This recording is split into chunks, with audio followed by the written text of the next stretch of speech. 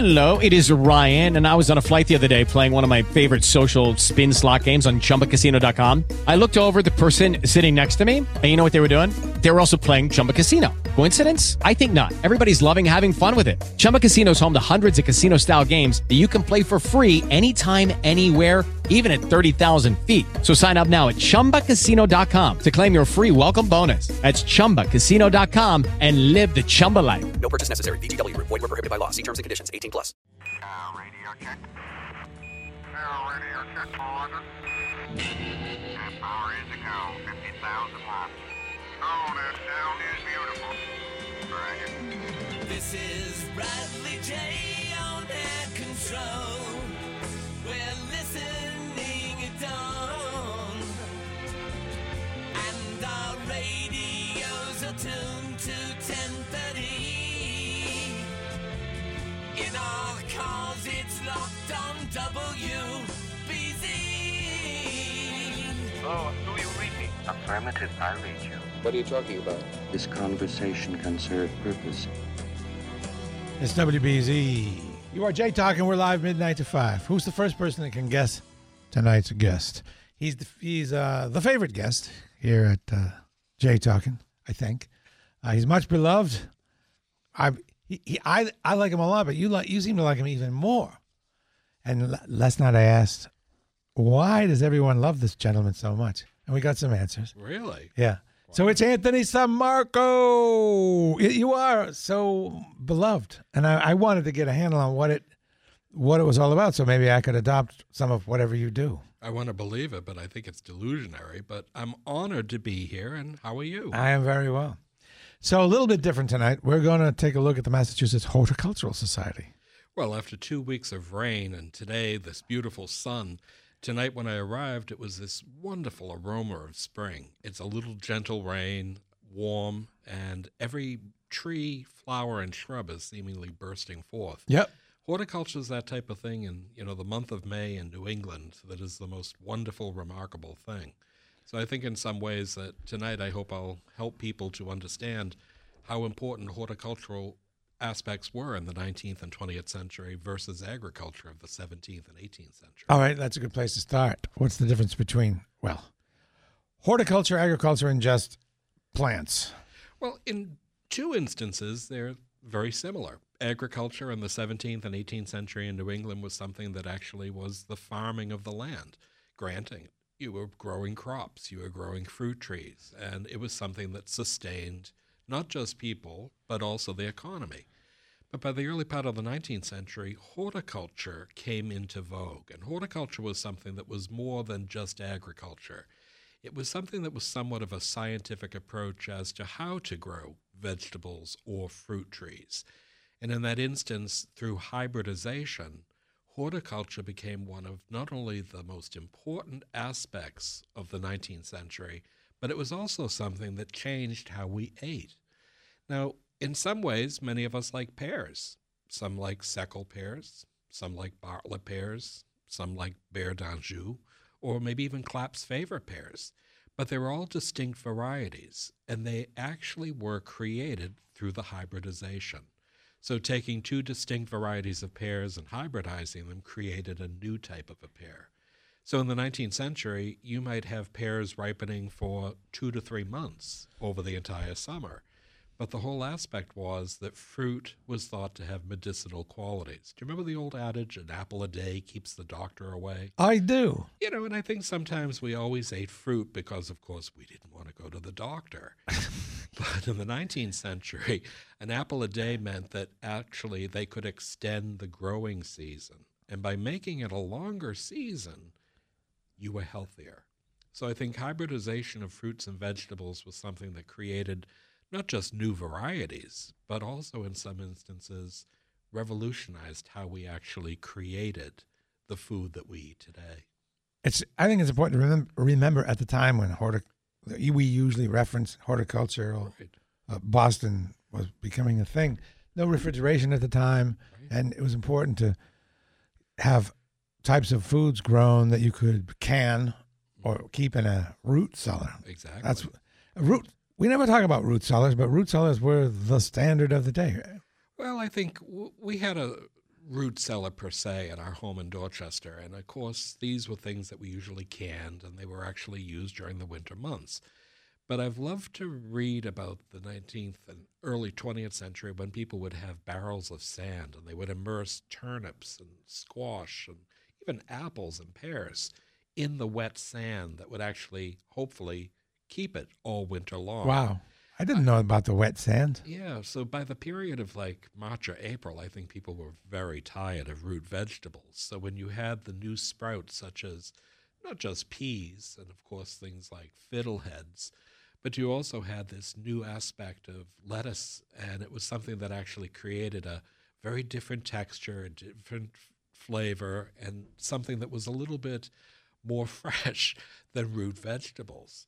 So, you know, in the 18th and 19th century, I think many people ate, but they didn't eat the way they began to eat in the mid-19th century. And I think one of the things that I've been trying to do over the years, and I do this on a walking tour at Forest Hill Cemetery, and I'll talk about that later, is to bring food into a walking tour in a cemetery, because many of the people that are interred, say at Forest Hill Cemetery, were movers and shakers of the day. So you had people like Thaddeus Clapp, who developed the Clapp Favor pear, and you had people such as John Richardson, who created the Festiva Maxima Peony, one of the only ones that I actually plant in my own gardens. And you had Marshall Pinckney Wilder, who was a man who hybridized camellias and named them after his 3 wives and many daughters. But you also had people that were doing things such as creating a longer period, which was somebody by the name of John Richardson with that Festiva Maxima.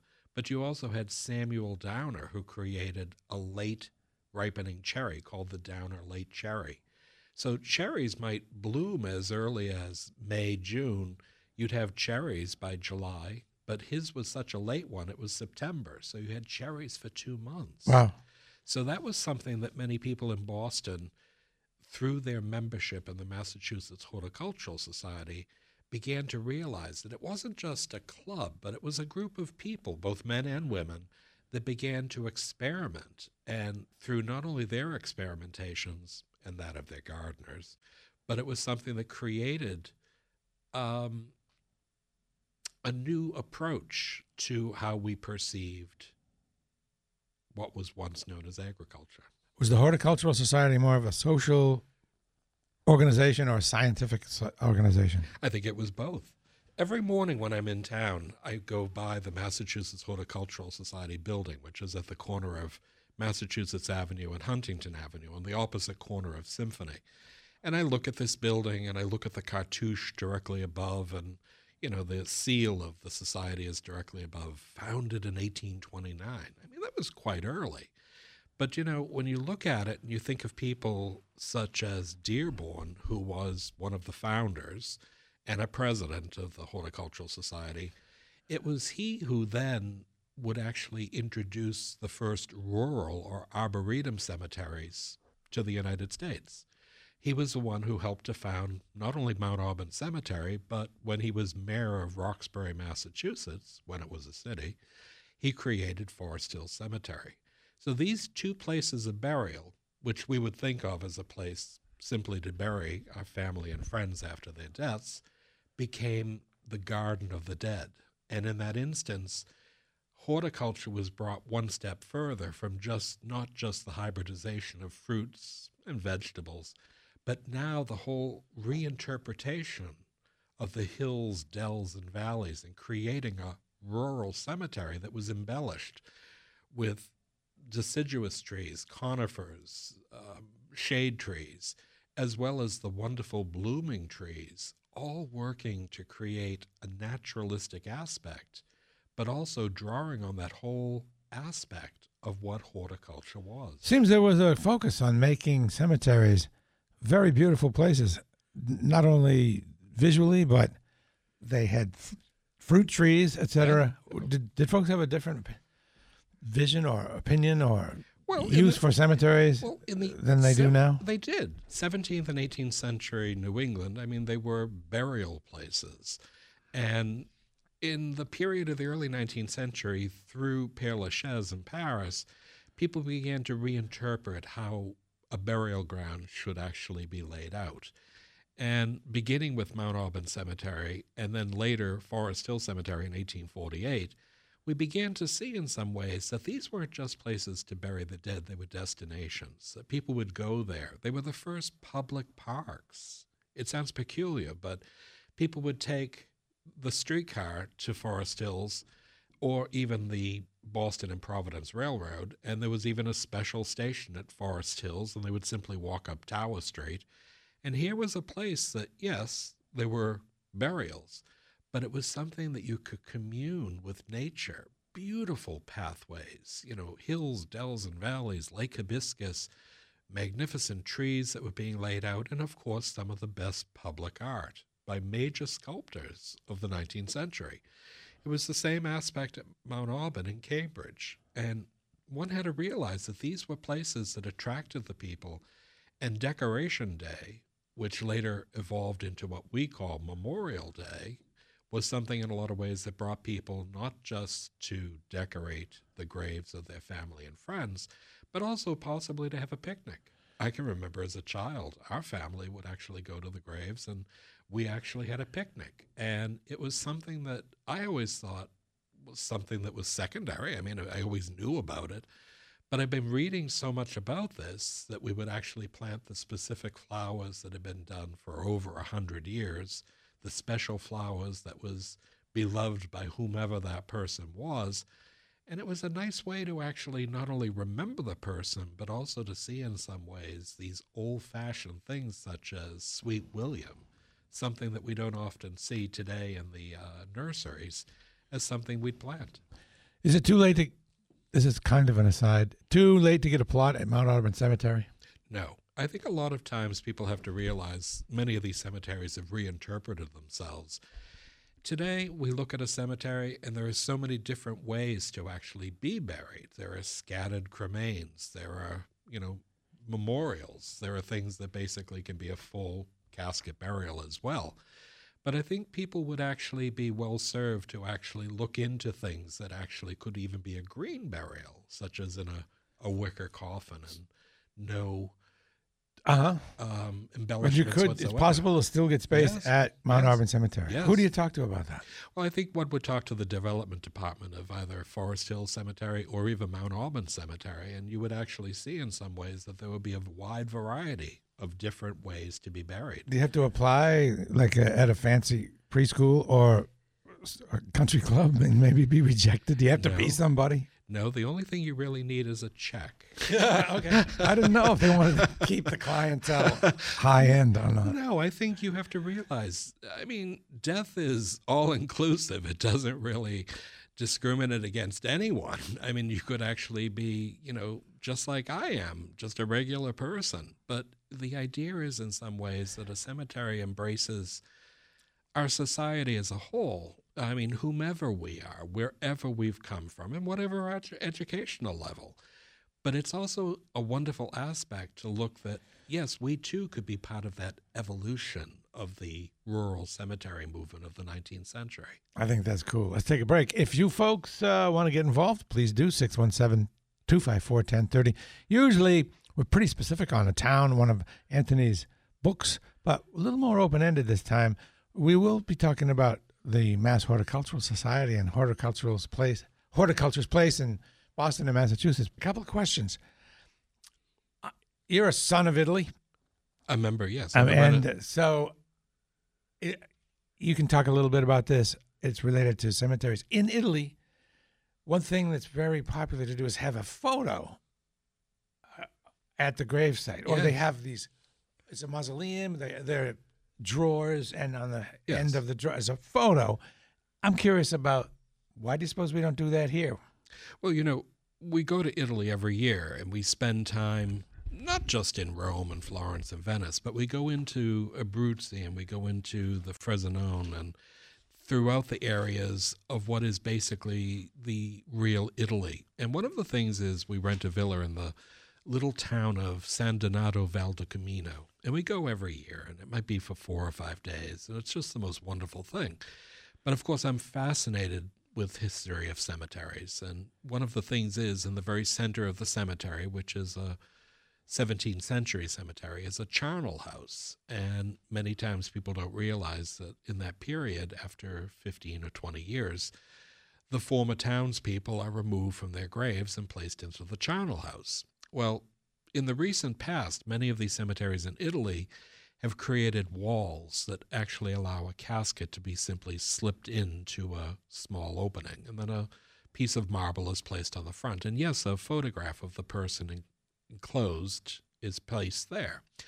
And it's an interesting aspect. I assume that many people, for the 15 years are going to go there and, memorialize their family and friend who has died. But one of the things is some of these photographs are quite eerie.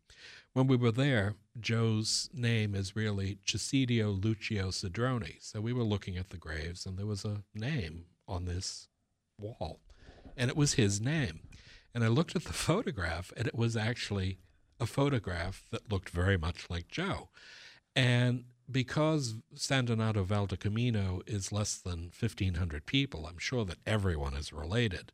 But it was the most peculiar and eerie thing to realize in some ways, that this was something that was a European tradition of placing a photograph on the grave, but that many of these people themselves in some ways, once so vital in our lives and our community and everything of that sort, were now in the garden of the dead. So I think sometimes, yes, these things are different. We don't see it as much in this country, though in many instances today in the cemeteries, on occasion, one will see a photograph on these, or even an engraving within the granite of the person as well. I think today monuments have become something that are unique and individualistic. They conform to a height and a material and everything of that sort, but many times they can actually be quite unique. Mine is not. It's a slate headstone, colonial revival, and it's very simple. But I think in a lot of ways you can be as unique and exuberant as you wish, but it's part of this whole aspect of creating horticulture. So you went with the classic style that won't go out, that won't become out of fashion. Most people would think it was quite boring, but I think it's kind of fun because in some ways it's a nice old stone within an old section of a cemetery, and it's something in a lot of ways that I look at, and maybe somebody will drop a flower on the grave. Who knows? I will. Oh, wouldn't that be sweet? Let's hope it's not for the next 50 years, though. If I go first, you do the same for me. I will. All right. Greg in Ohio. Whoa, Greg, hi. How you doing? Hey, fantastic guest. I want to ask this question. Have you wrote any books about this? Well, the funny thing is I did a book on what's called The History of Forest Hill Cemetery, and I brought in the aspect of horticulture with not just the aspect of fruits and flowers and vegetables, but it was also something that actually talked about these people who were instrumental in that movement of the 19th century. In the rural cemetery or the arboretum cemetery movement of the 1830s and 1840s was embraced not just by these major cemeteries, as I mentioned, Mount Auburn and Forest Hills, but then there were lesser cemeteries that sprung up not just in New England, but throughout the United States. So I do write about it, I do lecture about it, and I give walking tours of Forest Hill Cemetery. But the walking tours themselves also talk about the aspect of who these people were. So there were people that hybridized pears, people who hybridized cherries, people who hybridized Festiva maxima peonies. And I try to bring them into the context of vital people who had a life, had a family, but their avocation was horticulture. So it's something of a cemetery, but it's also what they've contributed to our life today. Thanks, Greg. Got 30 seconds. Go 20 seconds. Okay, real quick, I just want to say, I grew up, and my grandparents' pictures are on their tombstones, where you flip them up, there's their picture. Yeah. And one last quick question. There was a monks that used to, when they got buried, I have 10 seconds. In their belly. Had they what? Put a seed in their belly, so... Greg mentioned that his passed on relatives had a seed of some sort put in their had to eat a cherry seed or something like that. And neither Anthony or I know anything about that. Oh, but burying, I guess, and then putting a seed of a cherry within the belly, I assume it's something that would actually gesticulate and then, of course, maybe grow a cherry tree.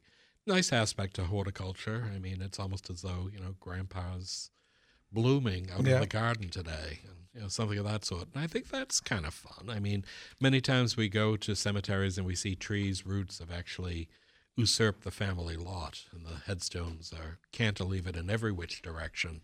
But I think sometimes you have to look at horticulture and realize, too, that a cherry seed is an important part of this whole aspect of horticulture. Now, one of the things is, have you ever been to Edward Everett Square in Dorchester where there is a 6-foot-tall bronze pear? I have not seen that. Well, one of the things is, I'm sure many people that drive by this, and it's at the junction of what is today Massachusetts Avenue, Boston Street, West Cottage Street, and Columbia Road, have actually seen this enormous pear. And the pear is derived from a man by the name of Thaddeus Clapp, who actually was a pomologist. He was somebody who hybridized pears. Now, he lived on Boston Street. His father's house is the William Clapp House, which is the headquarters of the Dorchester Historical Society. And during the 1830s and 1840s, whereas the Clapps had once been tanners, by the 1830s and 1840s, they began to actually hybridize fruits on their grounds. And they had over 300 acres, which included the South Bay Mall. Now, one of the things is Thaddeus, unlike his brother Lemuel, had attended Harvard College. He graduated in 1834. He went on to become quite well respected in the community, but one of his avocations was hybridization of pears. Well, he created the Clapp Favorite pear, which was a hybrid of the Bartlett pear and the Flemish Beauty pear. And this was an early ripening pear, so by the second or third week of August, the pear actually ripened, which extended the period like 6 weeks. So many people looked at this pear as something that was a marvel.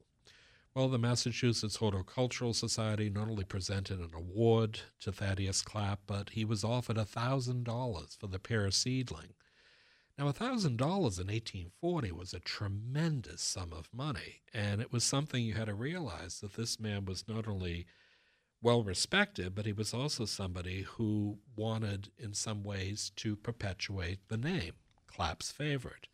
Well, this is a little bit of a writing that I had done a few years back, and it said that the whole aspect was that it wasn't just the Clapp Favorite pear, but that Clapp himself actually had hybridized many pear seedlings and was quite successful. And he gave these seedling names to new streets that were cut through his father's estate. So off of Boston Street, which runs from Andrew Square to Edward Everett Square, the new streets were known as Mayhew, Mount Vernon, Harvest, Dorset, and Bellflower Streets, all named after pear seedlings that were created by Thaddeus Clapp. But so successful was the Clapp Favorite pear seedling that basically the Massachusetts Agricultural Club, which wished to name it after Marshall Wilder, who was the president of the Horticultural Society, and to disseminate it for general cultivation, they offered Clapp $1,000, but he politely declined. And for 2 decades, Clapp continued his horticultural pursuits and was an active member of the Massachusetts Horticultural Society and the Norfolk Agricultural Society. But he was said to be a most amiable and wonderful disposition man who led a life of unspotted integrity. And today, when we think of that pear, which is 6 feet tall, we have to realize in some ways that this was a man who revolutionized how we ate fruit. So it's something in some ways that Clapp was the hybridizer of this pear that actually created all these new seedlings. And then again, 150 years after his death, which is actually at Forest Hill Cemetery, and his tombstone actually has a marble bas-relief of the Clapp Favorite pear on it, is something that perpetuates his experiments.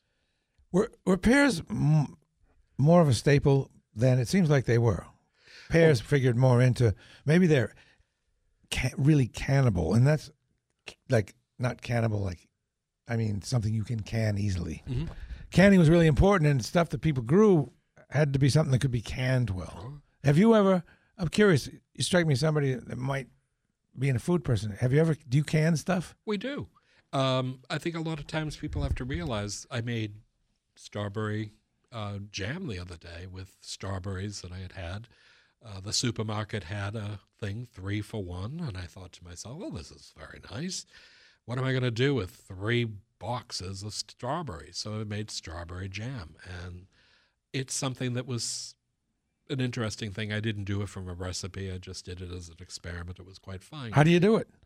Well, I sautéed the strawberries in a sugar water with lemon peel and went on until they got actually quite soft.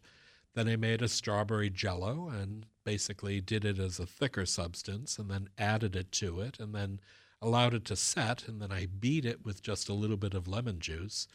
Came out pretty good. That was not a recipe, you just did it. I just do it. I cook. I love to read cookbooks. I'm fascinated with it. I love to watch cooking shows on television. But I think in a lot of ways I try to incorporate with whatever I've got from the season. I think we grow vegetables. We have a fruit orchard. We have chickens at the house in Osterville. So we always have fresh produce. We have fresh vegetables. We have fresh eggs. And we have herbs all over the deck. So it's something that allows me to cook in a way that actually is always fresh. So the only thing we really buy in the summer months are poultry and fish and meat. But I think in some ways that it's a fun way to cook, because I assume in the 19th century many people did the same thing. You ate with the seasons. Of course, if one goes to the supermarket, you can get strawberries in January and you can get anything imaginable. But in that way, I think sometimes 19th century perceptions of fruits and vegetables can be a way that we not only learn about horticulture, but we learn how it has been hybridized. And we too could even be somebody who actually created an entirely new strain of pears. Do you notice a distinct difference between the taste of the things you grow and what you buy in the supermarket? Very much so. I think one of the concepts is one of the most important things are such things as tomatoes. Tomatoes can be the most wonderful things on the face of the earth. And when you say just canning pears, if you can tomatoes, everything is created in a much more subtle and delicious manner. Granted, canned foods is fine, but the idea is it's quite good. But eggs are something that you can also grow. The chickens will lay these eggs that are incredibly delicious, but it's also what you feed them. So whatever we serve at our table, whether it's blueberry buckle or it's actually pesto. Well, we did have pesto the other night with pasta, and they actually enjoyed it. Or it could be something such as just the gratings of potatoes and squashes and vegetables. They eat well, and with their grit, which is actually something that hardens the shell, it's become the pride of joy to actually distribute eggs throughout the village in Osterville. You manage your time very well. You have your job, your pain boucher, fine builder job, and you speak all the time. You come here, and you run a small farm in Osterville.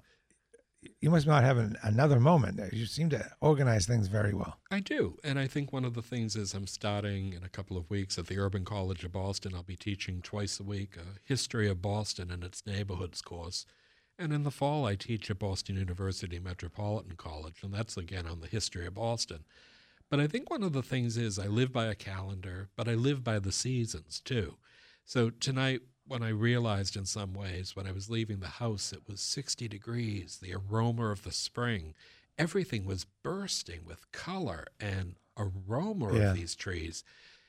There's nothing better than springtime in New England. And it sounds peculiar, but when I do drive throughout the city, I think back, maybe it's that pear at Everett Square. I think back to the 19th and early 20th century with these horticulturalists who were tinkering maybe with the hybridization of a new fruit, a new flower.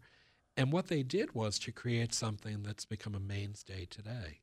So, I mean, it's not just the fact of creating something to eat, but it's creating something that has now survived decades and has become part of the foods that's offered at supermarkets throughout New England. Do you think you could live in the country gentleman life with the fruits and vegetables and the chickens all the time, or do you need to have both? I often fantasize, I'm going to give it all up and just garden, but I part of me knows that I might not be happy, but how about yourself?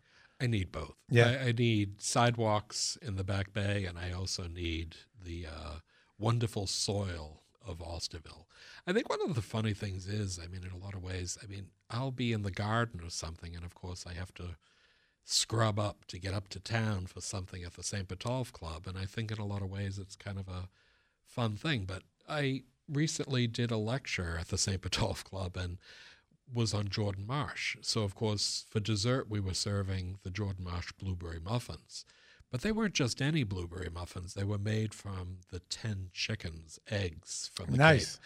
So in a lot of ways, Chef Chris Hall, who's actually our chef, is somebody who made these. And they were really quite nice. But it was also the type of a thing I can remember bringing up, like 6 dozen eggs in this enormous wicker basket and dropping them off and thinking to myself, this is how people once lived. And it's not that one goes to the supermarket and buys a dozen eggs. We go out to the chicken coop, which was specially built for these 10 chickens, all of whom have names, by the way. Uh-huh. But it's something in a lot of ways you realize that they too contribute, because the chicken coop is cleaned quite often, and then it's mulched and then placed into the vegetable beds. So we create not just this cyclical cycle of seasons, but we're also rejuvenating the ground so that we can actually grow the vegetables throughout the summer months. Horticulture and greenhouses go hand in hand in my mind. Is that the case, or mostly in greenhouses, or is it outdoors just as much? No, greenhouses, really did begin to arise in the 18th century, and we saw them both in England and France. You had to realize there were places, especially the royal families, would keep what were called orangeries. And the orangeries were enormous windows. And granted, there's an orangerie at Kensington Palace. So they would grow citrus fruits. Of course, it was something that was beautifully done. But a greenhouse, probably one of the first, was on what is the north slope of Beacon Hill. Kirk Boot actually had a greenhouse. And that Joy Street slope? The corner of Bowden Street and Cambridge Street. Okay. On the west side. All right. So the idea was that was probably one of the first on Beacon Hill. But then you also had the Vale, and then you also had Gore Place, and these wonderful country estates that did have greenhouses. So you could not only winter over plants, but you could also basically propagate them in the spring. Well, one of the things is, many of these cemeteries, both Forest Hills and Mount Auburn, would have greenhouses, and they were these tropical paradises. Not only did they have the wonderful tropical trees, palm trees, and banana trees, and all sorts of things, but they also set out all the seedlings that they would plant on the graves. So a greenhouse was something that really did arise in the early part of the 19th century and assisted, in some ways, in the propagation of seedlings for either fruits or vegetables. All right. I'm trying to picture a greenhouse down where the red hat is. Let's take a break. It's WBZ. We heard you on the radio. That's right. Now, say my name. All night till day with Bradley J. Bradley J. J Talking. WBZ News Radio 1030. Lucky Land Casino, asking people, what's the weirdest place you've gotten lucky? Lucky? In line at the deli, I guess? Aha, in my dentist's office.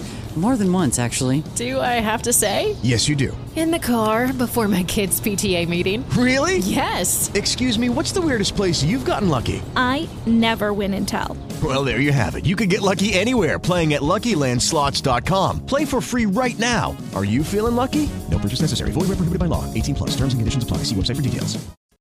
Turn on your radio. You've got me listening to this. Turn it on. Bradley J. Oh, you're a smooth talker. You are. This is a Bradley J on BZ 1030. J Talking. You talk the talk. Do you walk the walk? WBZ News Radio 1030. It is WBZ News Radio 1030. Now, Anthony and I would like to invite you to call and just chat. We've in a pretty open forum here. We are talking about horticulture, certainly, and we can continue with that. Also, Anthony, this has never been done on this program. Maybe it's never been done in front of you. I don't know. What? But I thought that it might be fun to list all your books. Oh my in God. one reading, one sitting. I Just hope that's so up everyone, I hope I have, I don't know if that's probably not all of them. Maybe not. But just folks, just so you know how prolific Anthony is. I hope this is on Arcadia, Boston in Motion. Yes. Boston in the 20th Century. All of these, I won't repeat the Boston word. It's Boston, A Century of Progress. Historic Walking Tour. Boston's Back Bay. Back Bay in the Victorian Era. Fenway. Financial District. Harbor Islands. We never did the Harbor Islands, did we? No, we can do We one, can do that. Sure. North End. North End Then and Now, which is a different format. Boston's South End. South End Then and Now. These are all available, right?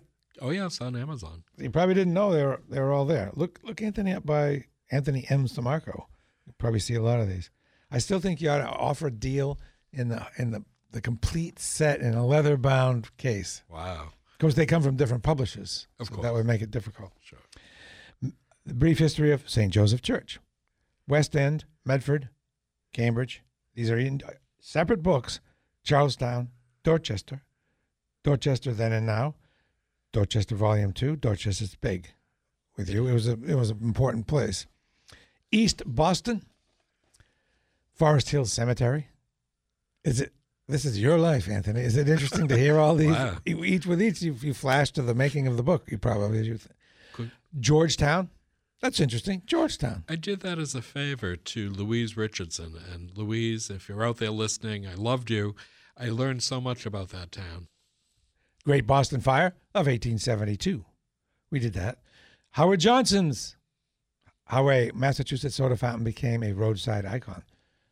Hyde Park Then and Now. J. Sanger Atwill and His Craftsmen. Tell me about that. Well, that was a book that I wrote for the Lynn Historical Society. J. Sanger Atwill was somebody I actually knew as a teenager. He was a man who not only made furniture in the colonial style, but he actually restored it as well. And in a lot of ways, he was somebody who was a mover and the shaker in the 1930s and 1940s. So I not only put together a book on him, but I also helped to mount an exhibit at the Lynn Historical Society.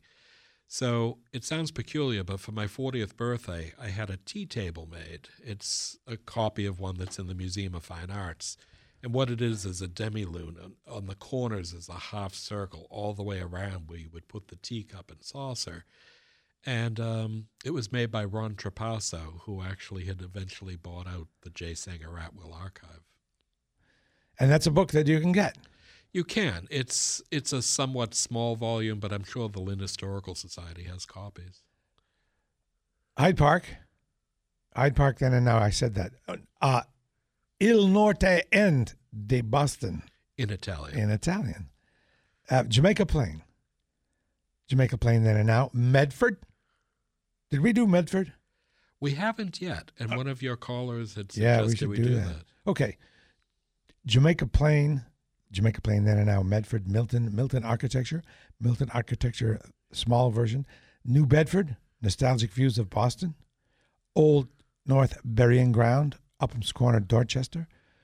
Roslindale Then and Now. Roxbury Then and Now. Different formats. I have 30 seconds. I might be able to do this. Somerville, South Boston Then and Now. Trolley's Under the Hub. We never did that. No, that'd be fun. West Roxbury Then and Now. And when Boston rode the L, we should talk about that because that's in the news. It's an anniversary. Yes, very All much right. so, yeah. Let's talk about that a little bit. How many of you actually rode the L? Oh, I like this. I wrote it. This is cool. Anthony, thank you for another fun Thank 2 you hours. for inviting me. Oh, man, it's great. We can focus on the L next time. on that book, on that Yeah, San that'd be Marco book.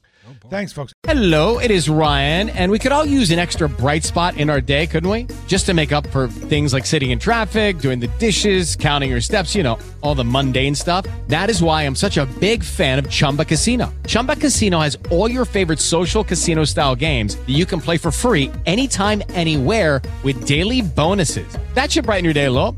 Actually, a lot. So sign up now at ChumbaCasino.com. That's ChumbaCasino.com. No purchase necessary. VGW Group. Void where prohibited by law. See terms and conditions. 18+.